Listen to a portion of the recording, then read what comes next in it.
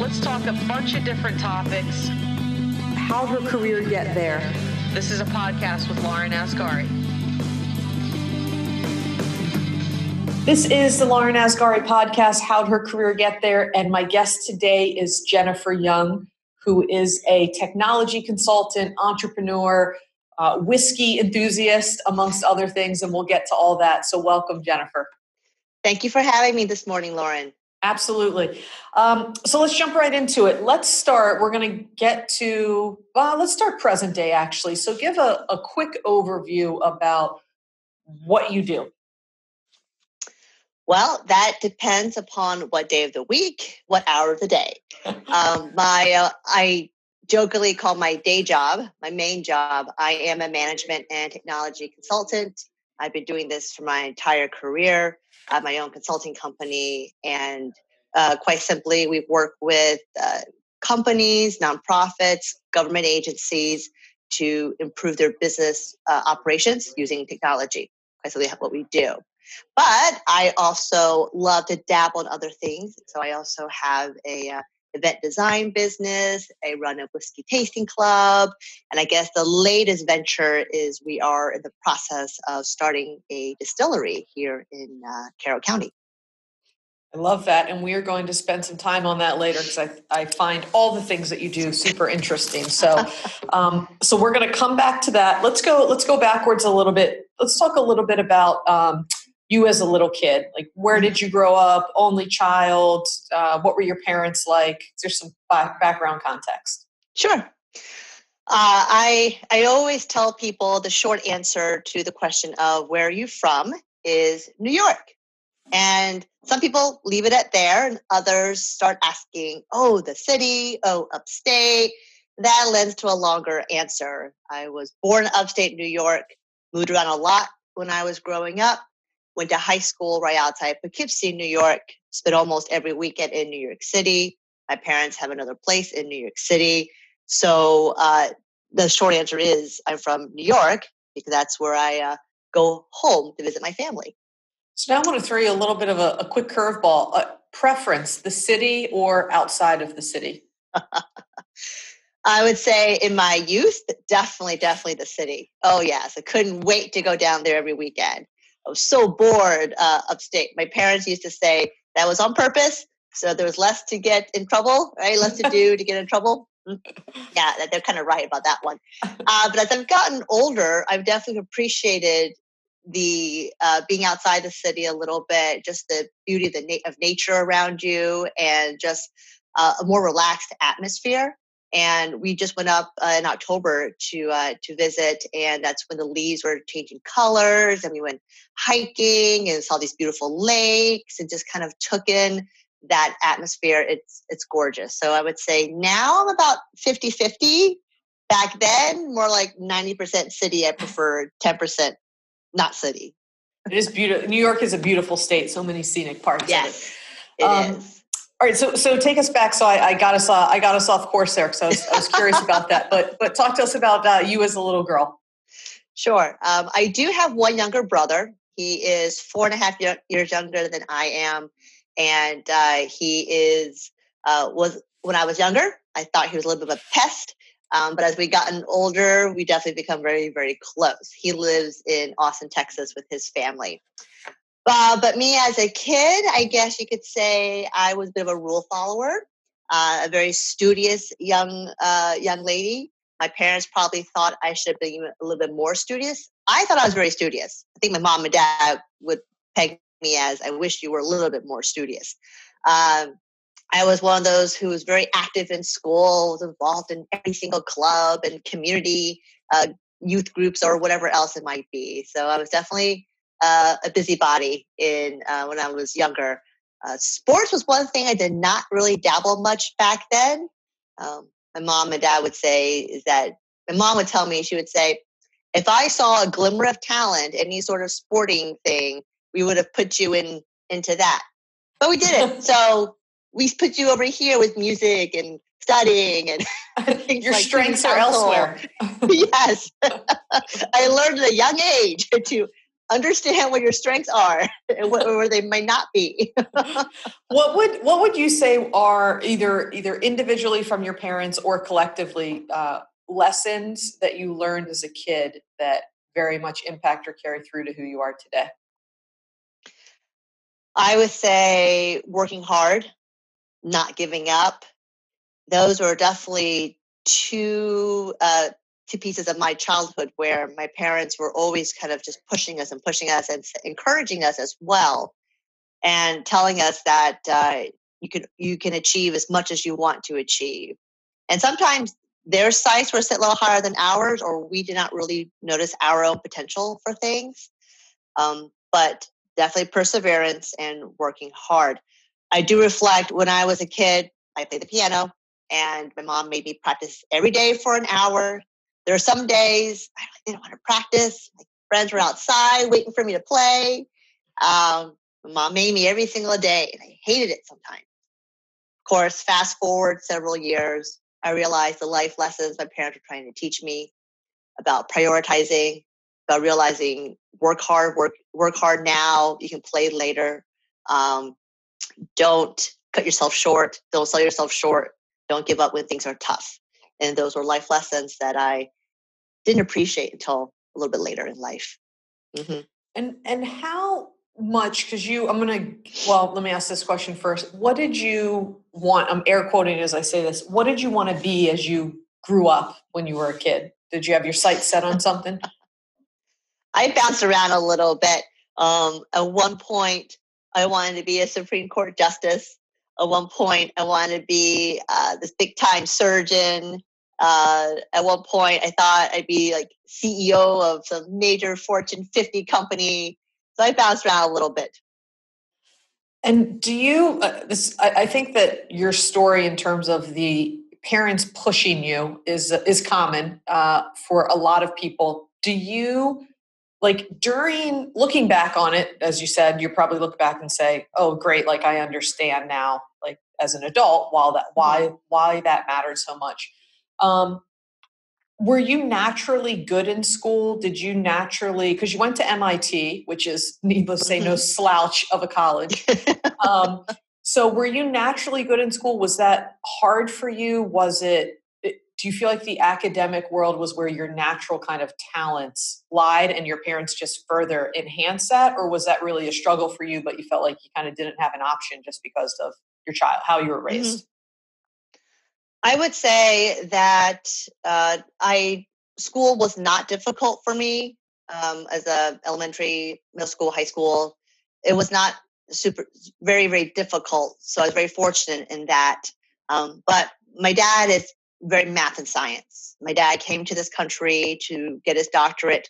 My mom was very liberal arts. She was very creative. She studied business. So you could say I kind of got the best of both worlds in my life.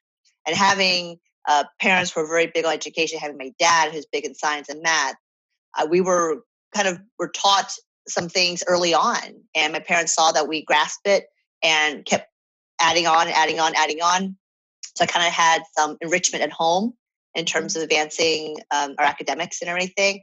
And so it wasn't super challenging in that sense, but I also had, I said, built-in tutors or coaches at home. My mom would say that when I was a kid, they didn't think I'd be very good at math. My mom is not like the most math-oriented person either, so she thought maybe I'd be more like her than like my dad. When I was 5 years old, my parents were a little concerned because apparently I couldn't count past the number 15. And they were really concerned I couldn't count past 15 and thought maybe I would not be very math-oriented at all. They were wrong, and I did fine in math, but they looked for our strengths, and they did guide us certain ways. They wouldn't force us to do something if it didn't come naturally or we wouldn't succeed. So I think because they saw in my brother and myself this propensity for studying, for academics, they shepherded us that way and encouraged us to take many opportunities in that path. And so let's fast forward. So you go to MIT and you study what there? So this was my phase of, I'm going to become this doctor. So I studied biology. I was a biology undergrad, economics minor, pre-med, ready to go, until I realized I don't think I really want to be a doctor. The story that I always tell is that my freshman year, people used to tell me, if you want to be a doctor, you got to have this passion, this passion. That's what will drive you to even endure going through 4 years of school, pre-med, take the MCATs, med school, et cetera, et cetera. And I thought as a freshman, I have this passion. I got this. And then I watched the upperclassmen and I realized their passion for the field. And I realized I don't have that. So I switched courses a little bit. I stayed as a biology major, but decided that perhaps med school is not for me. And I also realized I'm a little squeamish looking at blood and stuff. So I probably not a good field for me. And so then you graduate and you go where? Like, what's your first job?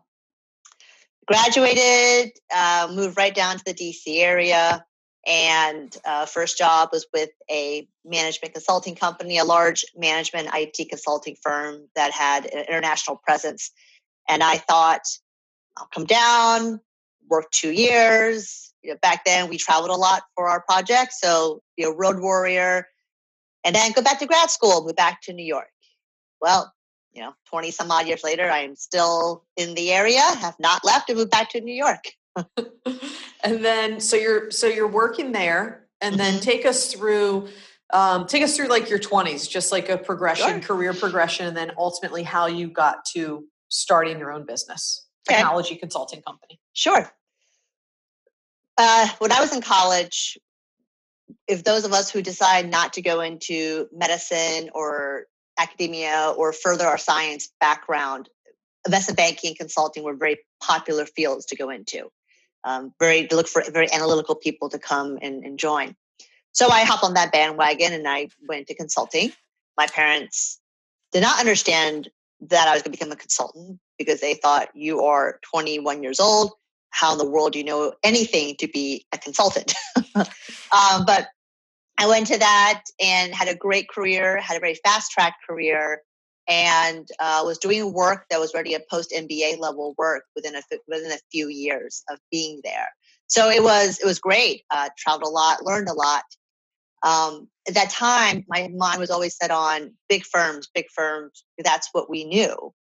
And then as I kind of worked through this company and met other people in other companies, I noticed that there's a plethora of small businesses that have some amazing opportunities as well. So a friend of mine was working for a small firm in DC. She said, you would love it here. They do all strategy, management consulting. They work in public sector, which I have a bit of a passion for. Come join us. 80-person company. So I'm going from this massive international company to an 80-person company in DC. I went and loved it. Worked on the White House complex for the first couple of years, met a lot of amazing people, and saw what it was like to be a small business and what it's like to kind of dabble in your own a little bit. And then a couple of years later, I was happy there, but a couple of years later, a colleague of mine was starting his own company. And he approached me and said, I need someone like you. Come join me. And I thought to myself, oof, at that time, it was just him in the company. I'm like, do I want to take this risk? Do I do it? And I was in my late 20s, wasn't married yet, didn't have any kids or anything, and thought about it. And one of my mentors from my first job, he and I talked about it, and he said, what's the worst could happen? He says, just go for it. Just go for it. And I did.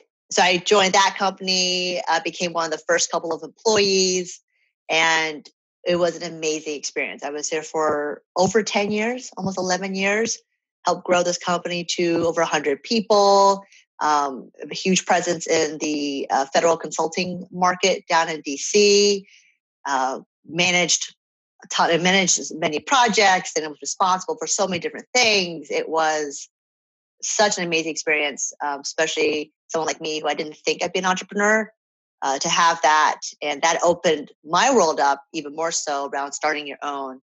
I got a little burnt out in 2016. and thought to myself, I need to take a little step back, a little bit of a break. That's why I started my own company. And now it is wonderful. I pick and choose what projects I want to work on. And I kind of pick and choose when I want to work. And it's been great. Absolutely, absolutely wonderful. Not sure if I really want to expand my company and grow that more. I'm still debating.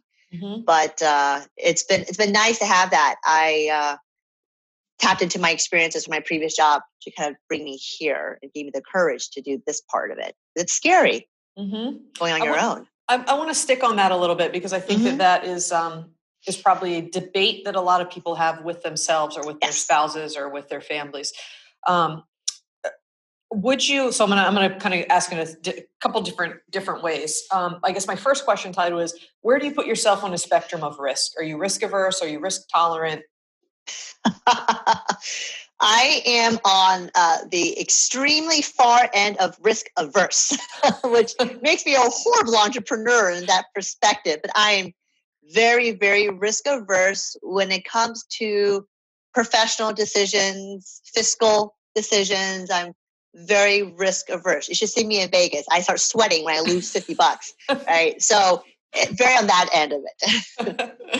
And then so when you started through, take me through a little bit of the actual tactical stuff leading up to starting your own or going out on your own.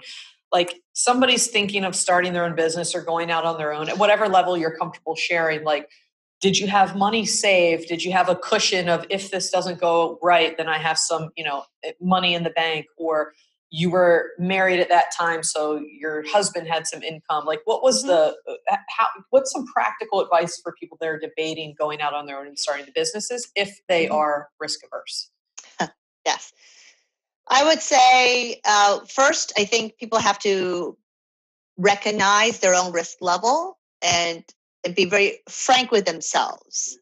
And for some people, they kind of shy away. They don't want to admit they're risk averse because it sounds like it's a weakness or something. I love that. I love that. Keep going, I just wanted to, I love that you just said that. Because it's not. You have to understand your own levels. Otherwise, you won't be successful because then you're doing things that's uncomfortable or not natural. So I would say, so someone like me, who I'm very risk averse, I needed security to be able to jump. And it could be financial security. It could be friends supporting you. It could be whatever it is. It's like walking that tightrope. And there's a safety net down there to catch you. And for each person, that safety net could be a different thing. But like walking that tightrope, once you decide to go. Don't pause. Don't look behind you. Don't look down because you're going to fall. That's what happens, right? And if you do fall, it's okay. So for me, I didn't do it the way that some of my other friends do it who start their own companies. They tend to kind of work their side business as a side thing. Once they have a little bit of income or know what projects are coming, they shift over and make the jump. So if you're extremely risk averse, that is one way to do it. You're going to burn little hours at night and weekends and everything. That's the trade-off for not just going right on in. So I'd say have a plan for that, a gradual transition until you feel more comfortable. And the more confidence you have in it, the more comfortable you will feel making that shift. I actually took a 4-month sabbatical from my job before I went and started my own company. So I basically went on a 4-month unpaid leave of absence from work before I decided to start my own company. So I didn't necessarily save up a lot for me during that time, but I did have savings. So for me, I felt like, well, I have enough. I should be okay for a little bit. But it's also, I had friends of mine in the industry who were encouraging me. And they said, Jen, if you go on your own, we have projects we can hand your way. Don't worry. We've got you. Okay, you got me. You're going to catch me, right? You're going to catch me. And I said, I'm going to go for it. And for me, it's because I was so burnt out and so not happy. I needed a change. If I stayed in my old job, I knew I wouldn't perform my best because I was burnt out and I was a little disenchanted. And so if I'm not going to be able to give my best performance, then I don't know if I should stay. So so I think definitely a plan is nice and depends upon your risk level and where you feel comfortable. knowing that it will take off. What do you think? I'm going to get to the other businesses that you have or areas of interest. But what do you think for an entrepreneur what are important traits? Aside from not being risk averse,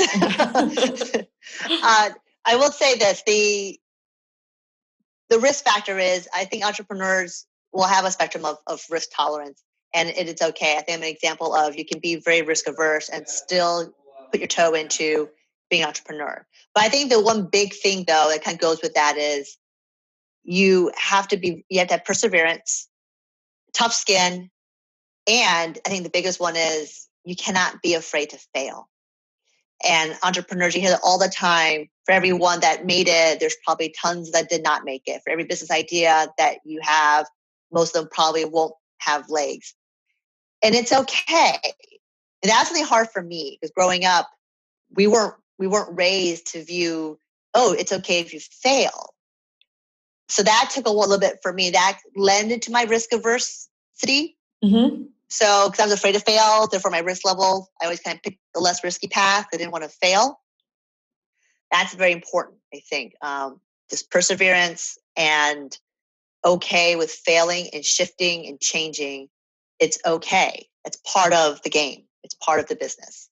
How comfortable are you with, even if it was a learned behavior, how comfortable are you now with failure versus Jen 15 years ago? I am much better with it now. It's still hard for me to kind of swallow. And I had to remind myself, it's okay. It's okay. And sometimes it's not full out failure. Sometimes it might be the original idea you have. It's not going to pan out.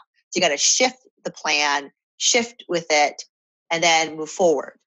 That's okay. It is okay. But I will admit, though, I have a very strong safety net of network of friends and supporters that has helped me be more okay with failing and falling and so forth. We also have to understand, if it doesn't work out, if you do fail, it's not a reflection of you as a person or as a business person or anything like that. We have to take ego aside as well and not internalize that or be ashamed of it or anything. It's okay. Gosh, where's the badge of honor? I mean, entrepreneurs, they could probably swap things that didn't work out for me stories all the time. You almost are not an entrepreneur unless you have a few bumps and bruises and scrapes, right? Mm-hmm. You're not really in the club unless you got some scars. Right. So, well, yeah. I love the whole idea of it expanding your, you or just anybody, but expanding your, the more that you get used, it's like anything, the more that you get used to it or you experience it, you grow your comfort zone, right? So now it becomes a wider view of how you view failure, which I think is valuable, because then you can apply that all over life, not just in business. So let's talk a little bit about your technology consulting business, event design, and whiskey. Let's shift to event design and whiskey. How do you get to those businesses? I think we froze for a second. Can you repeat the question? Yeah, sure thing. Let's shift from technology consulting to event design and whiskey. How do you get to those? How do you get to those businesses? Because anybody from the outside looking in, those are three pretty distinct areas of interest. Mm-hmm. They do kind of connect a little bit, with the consulting work. We do a lot of marketing events, we do networking events, and then wine and whiskey and food always seem to be a common thread, a lot of networking events. But I've loved to cook. I love to be creative. And I used to have outlets for that. And that is something that I often tell people, if you are in a job and you have other interests, but you're not sure if you want to actually start a business, find other outlet for it. And then at least use that as a passion outlet. I used to work with a nonprofit, design all their events. For about 12 years, I did that and just really enjoyed it. And my old boss used to tease about how if I ever left his company, it'd probably to start an event design business. And he's sort of right, actually. But I love planning parties. I love hosting parties. I love having an outlet for creativity. And that kind of balances me out a little bit.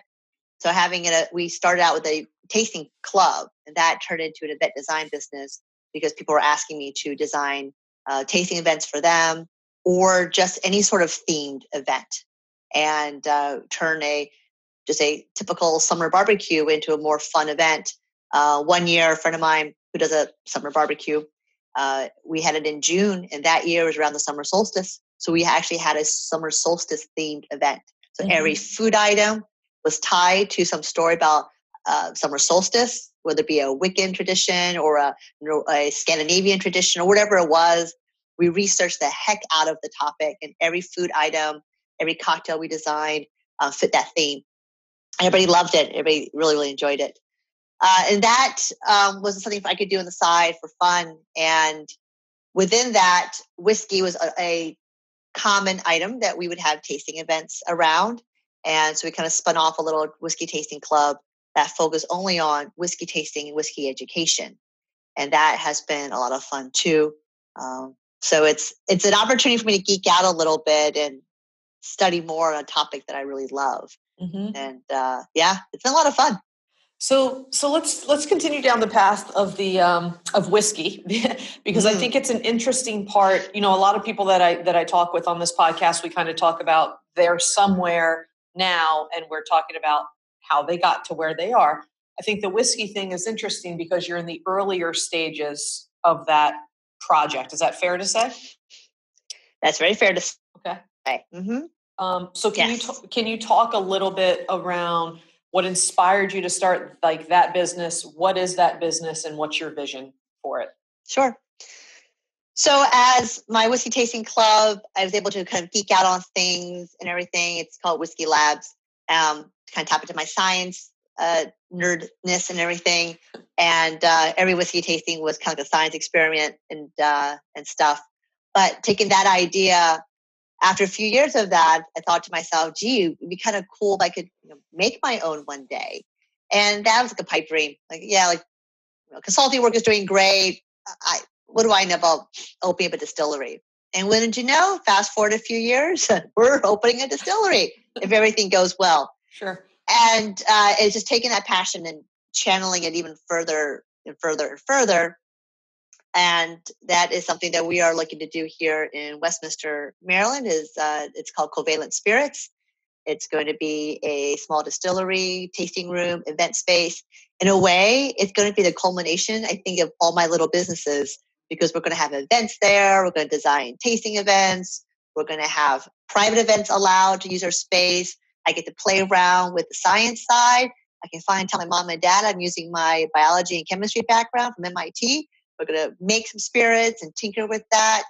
So it's kind of, and of course, there's the business aspect of running a business that my consulting background will now feed into. So it's kind of all coming together, hopefully. And it's something that I've been very excited about and talking about for about 5 years now. And my husband just, last year said to me, he goes, why not? Why not? And he was one who finally gave me the push to say, you're running out of excuses. You better go do it. And beginning of 2020, I started looking into a little bit more, and I've been very fortunate. Things have just kind of fallen into place here in town in terms of the support from the community, finding a location, and everything else. So we'll see. But I'm really excited about this project. Well, I love it, and I love your vision for it. And I think your event, from what I know, right, from just seeing at the Biz Challenge, your presentation and vision for it, and I remember watching it and having this reaction of like, yes, like that is it. Like their vision of what that can be just feels so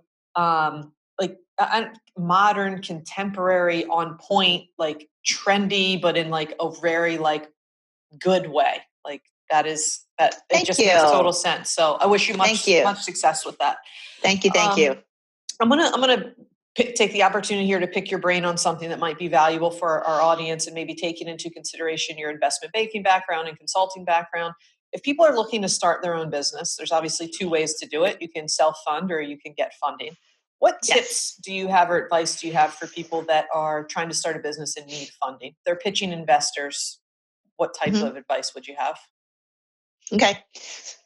I would say it a lot of times depends upon the nature of the business, what type of business it is. From a services business, you really don't need that much startup funding. So consulting, for example, is a service business. You want to start your own graphic arts company. You want to start your own cleaning company. Those have a lot less overhead and investment needed. I'm a bit, my perspective is I like to keep as much ownership as I can for my businesses, but there's also that trade-off where either you have a small percentage of something big or a big percentage of something really, really small. And at some point, you kind of make that decision when it's right to bring on investors. I would say try to look to see if you can do it yourself as much as possible. But if you can't, there are several ways to get investing. But keep in mind, a lot of times when people invest, they're going to want a part of your business. And the amount they give you is based on a valuation of your business. So if you don't have much yet, the valuation won't be as high. And therefore, they might ask for a bigger chunk for not as much money as you might expect. It's like watch Shark Tank. You see how they do it in Shark Tank?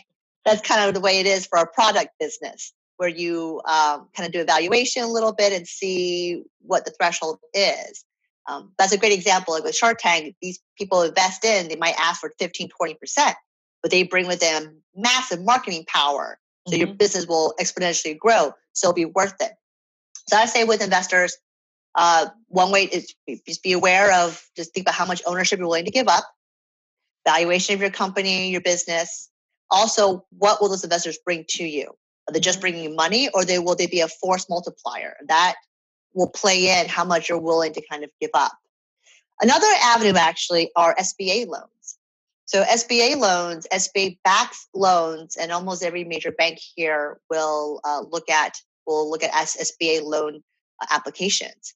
And it is a loan, kind of like a mortgage. You got to pay a monthly amount with interest on top of that.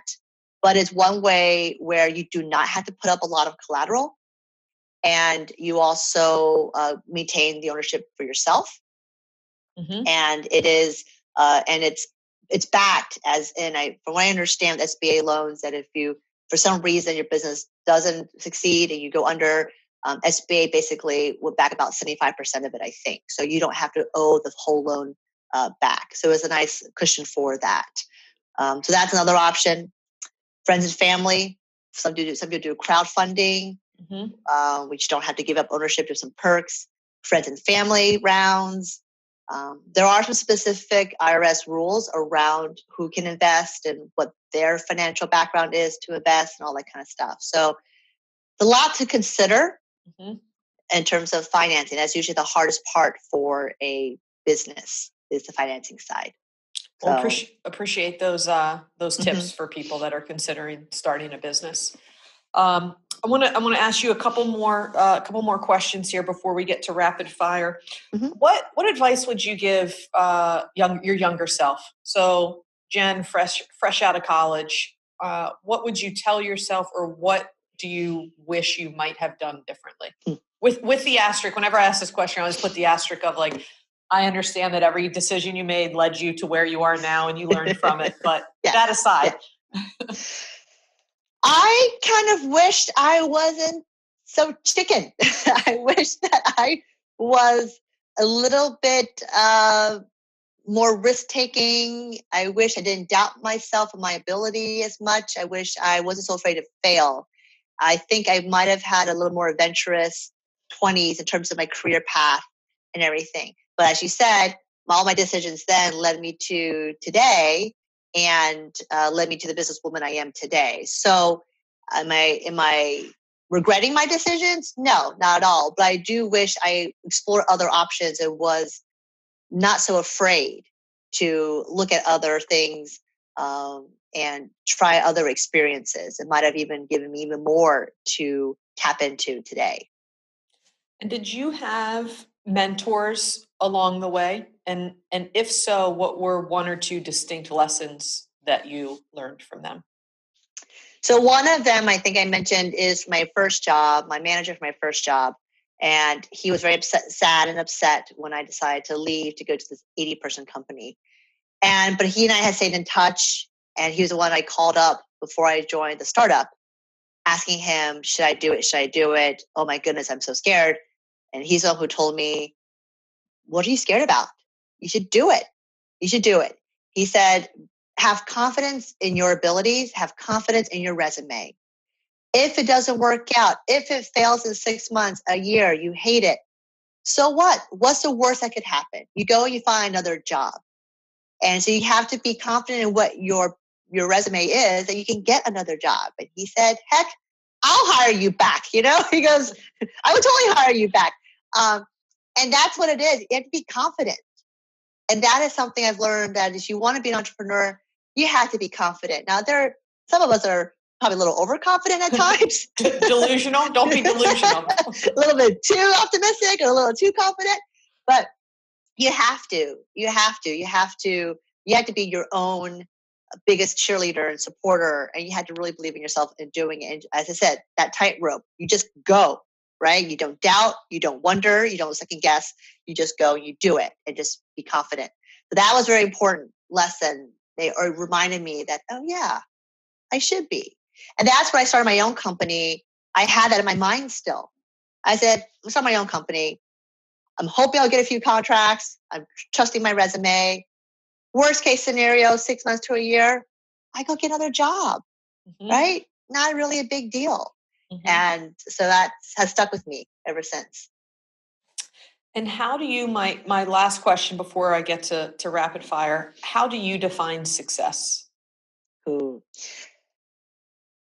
I think my 20-year-old me might have a different definition than 40-something-year-old me.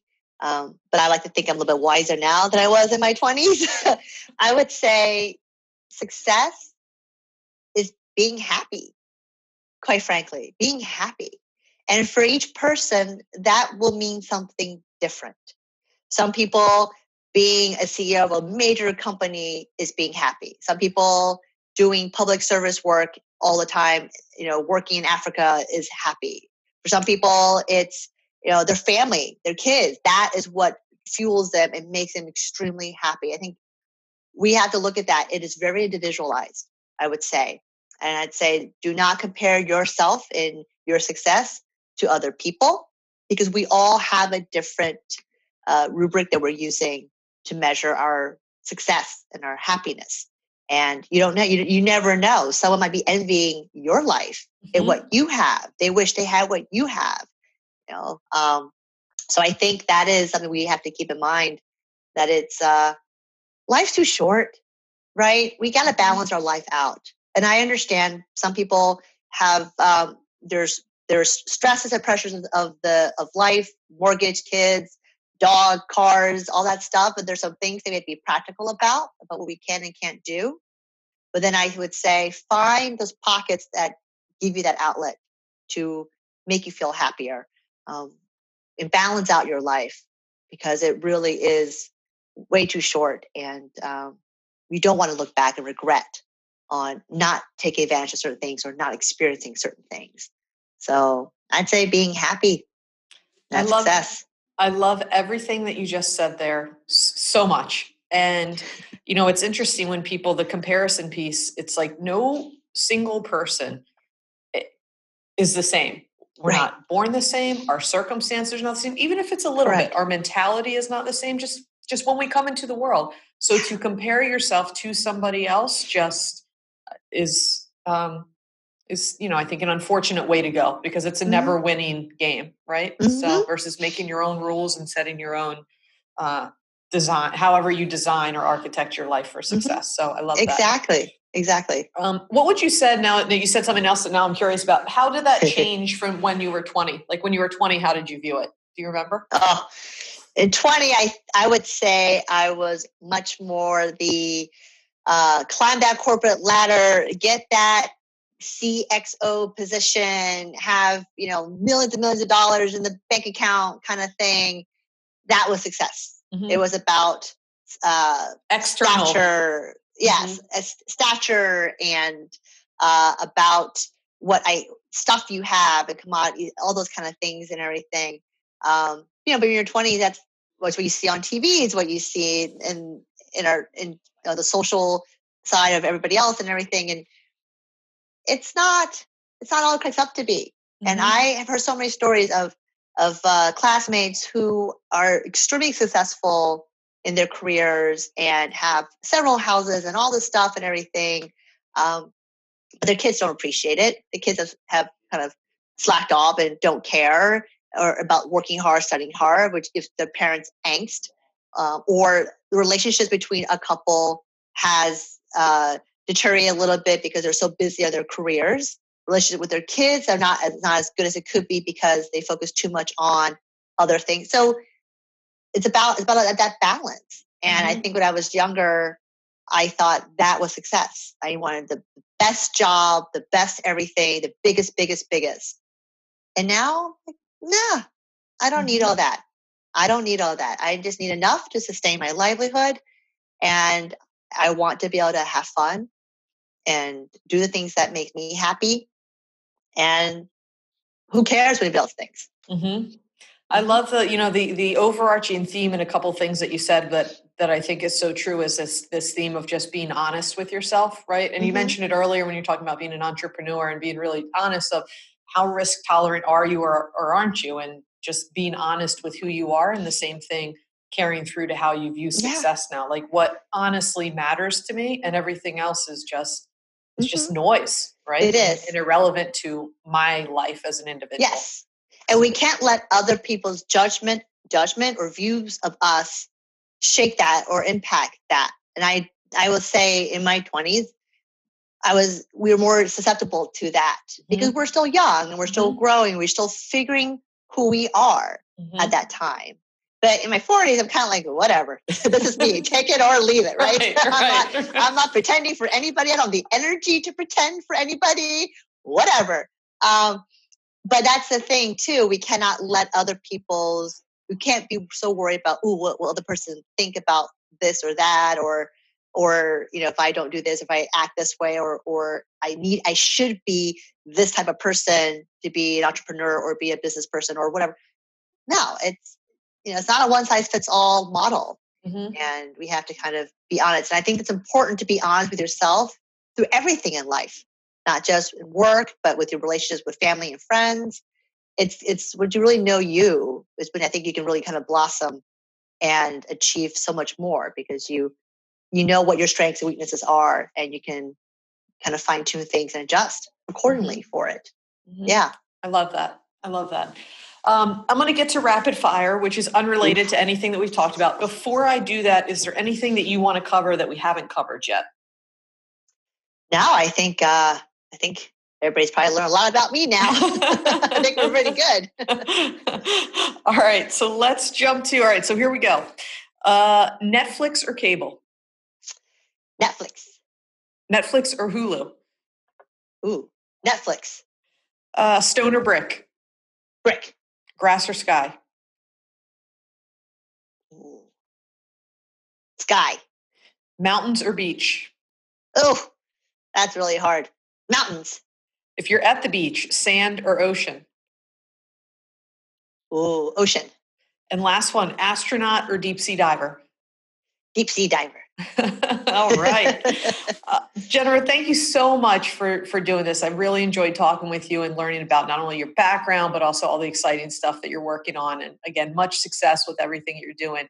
I love growing businesses, in Carroll County, and giving Carroll County some love. So it was great having you on. Thank you so much. Thank you for having me. Thank you. Absolutely. And we will see you all next time on the Lauren Asghari podcast, How'd Her Career Get There? Let's talk a bunch of different topics. How'd her career get there? This is a podcast with Lauren Asghari.